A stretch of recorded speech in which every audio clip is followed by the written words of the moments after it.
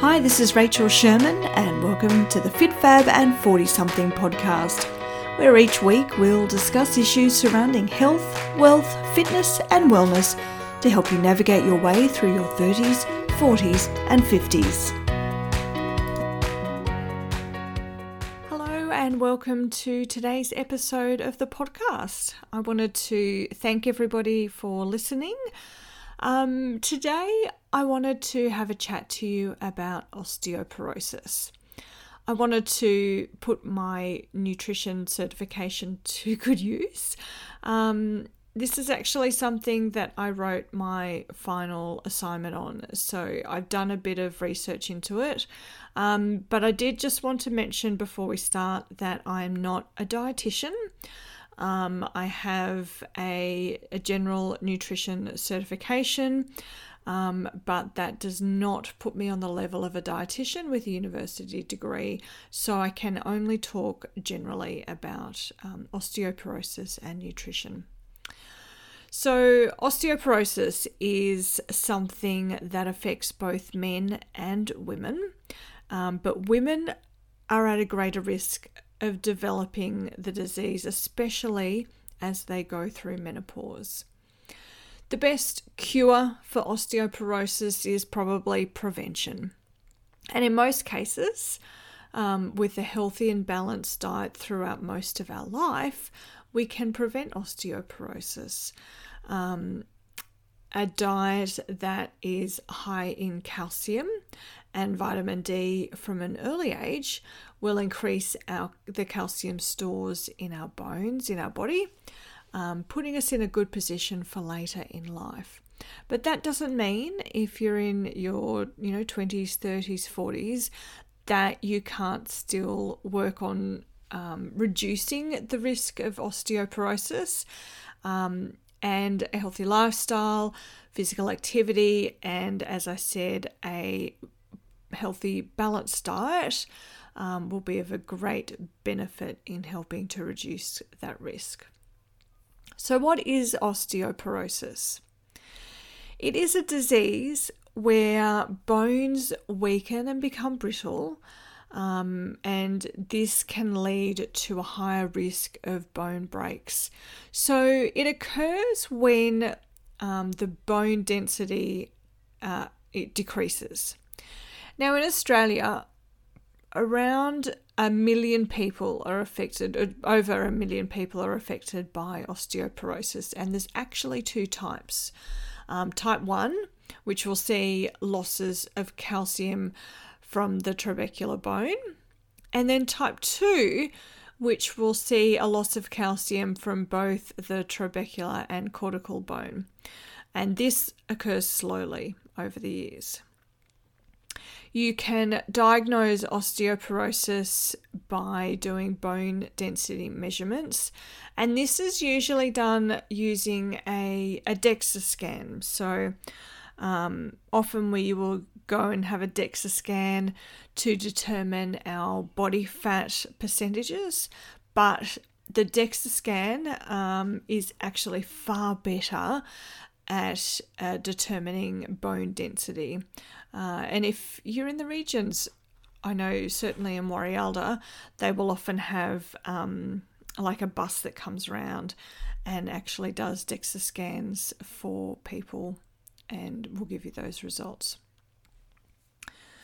Now, while the early signs of osteoporosis, obviously it's in the bones, so you may not easily be able to detect those early signs, there are some symptoms that you can watch out for.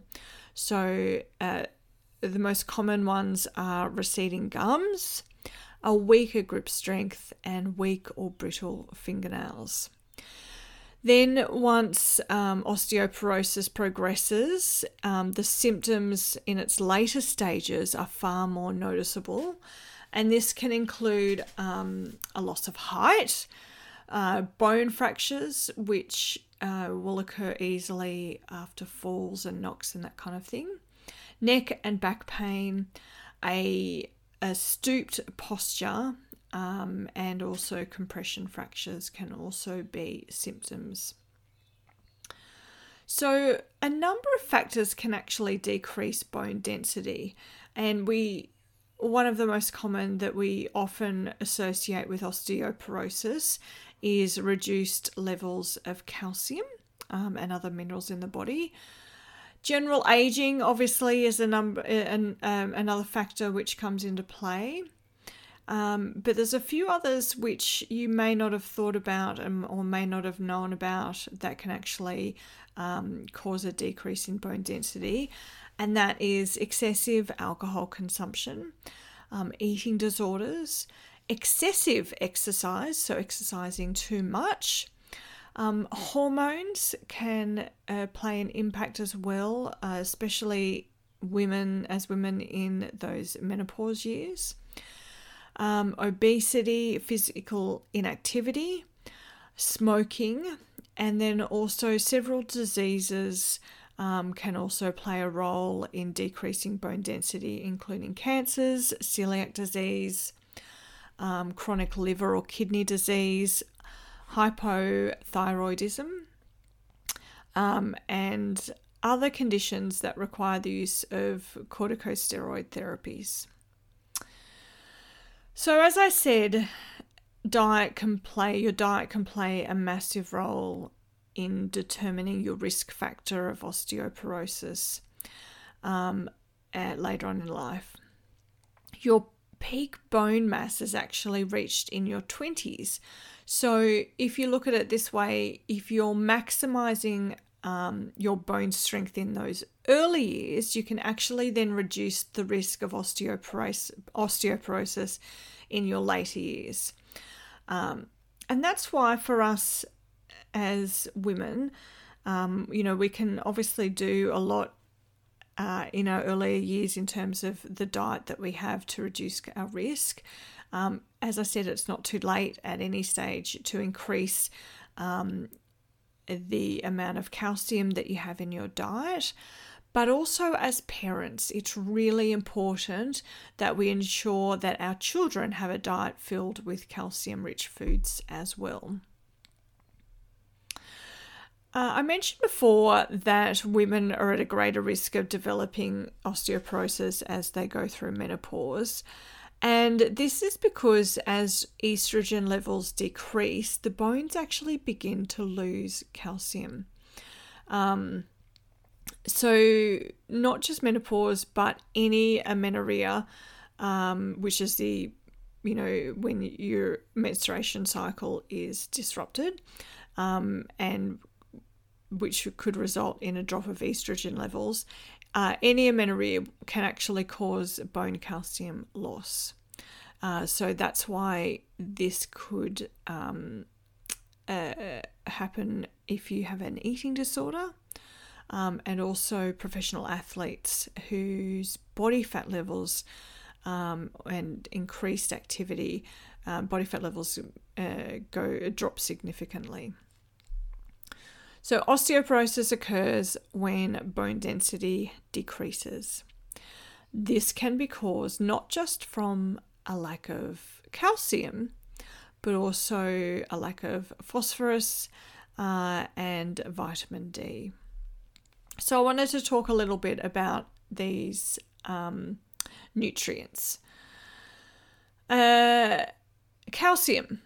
So the bones in the teeth, they are actually contain 99% of the body's calcium, and the last 1% is used for bodily functions such as neurotransmission, cardiac function, muscle contraction, blood clotting, all of those kind of things that are necessary for your body to just function from day to day.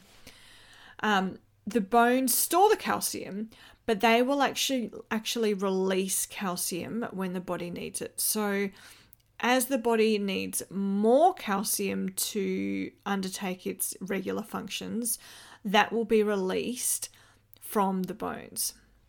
So if calcium intake through your food isn't adequate, then more is going to be taken out of those bones. And as nutrient levels decrease from food as we age, then more calcium is going to be taken for those bodily functions as well. So where can we get our calcium?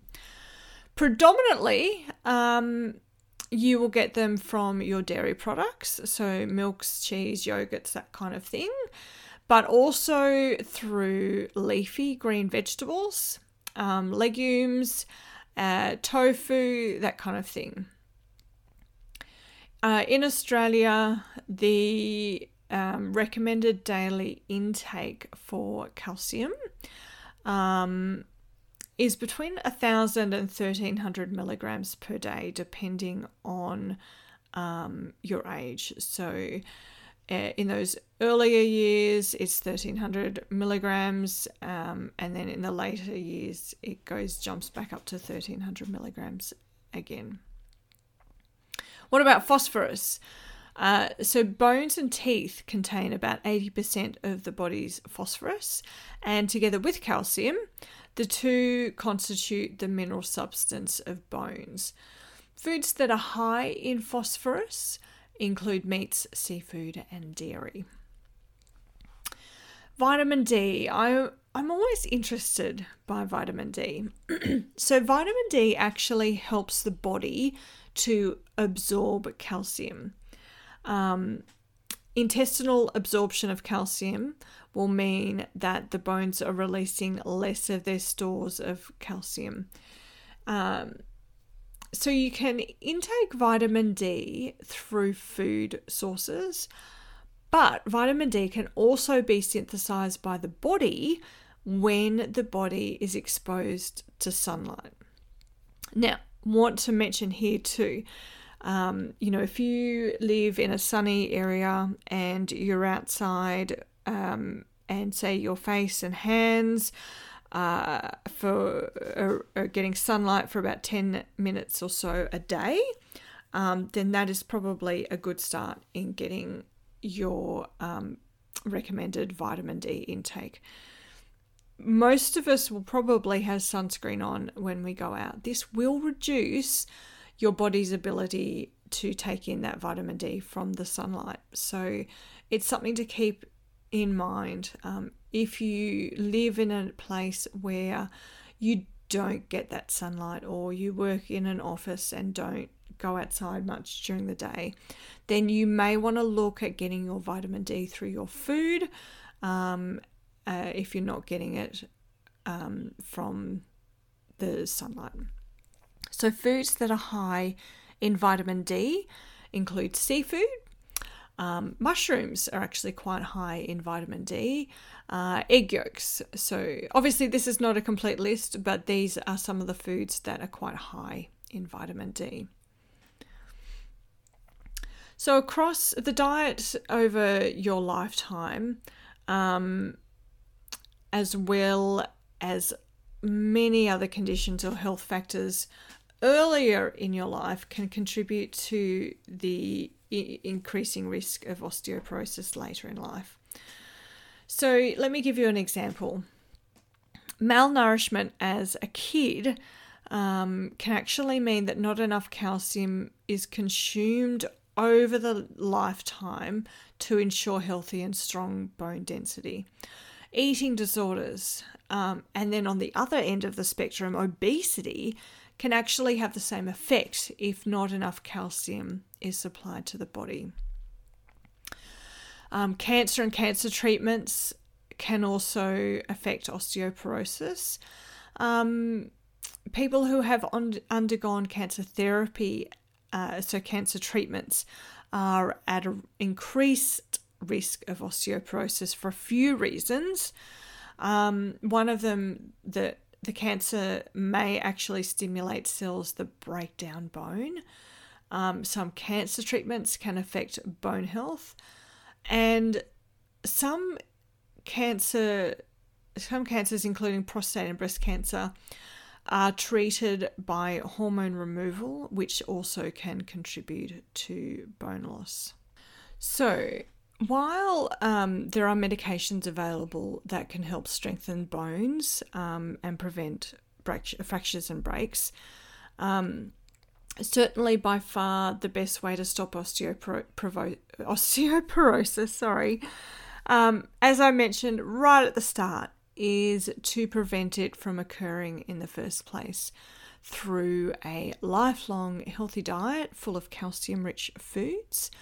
However, once osteoporosis has been diagnosed, you'll probably have to undergo medical treatment, as well as in addition to a healthy calcium-rich diet.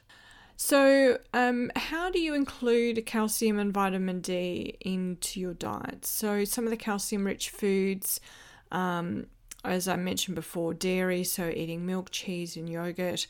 You can include dairy products in your cooking of meals and also snacks. Green leafy vegetables, also broccoli, silver beet, cucumber, celery, bok choy, pak choy, they can be incorporated into your meals. Tofu, almonds, dried figs, and apricots are also high in calcium. And as I mentioned, vitamin D, so that will help you better absorb your calcium. Oily fish such as salmon and tuna, and egg yolks. So to conclude, to wrap things up, my top 4 tips to prevent osteoporosis: a lifelong healthy diet, aiming to reach the recommended daily intake of nutrients, especially calcium and vitamin D. You can exercise, so incorporate strength training and regular physical activity into your lifestyle. Limit your alcohol consumption and smoking. And finally, have regular bone health checks. So even in your 30s, if you start getting regular checks on your bone density, you may be able to pick up on small changes and any decreases in bone density, and start to make changes that may actually stop that risk of osteoporosis later in life. I hope that has helped a little bit, and as I mentioned, a regular healthy, balanced diet is always the best way to go. Thanks for listening. Thanks for listening to the Fit Fab and 40-something podcast. As always, I'd love it if you could take a screenshot from whichever platform you're listening on and share it on your social media. And don't forget to tag Fit Fab and 40-something podcast on Instagram. Until next time, see you later.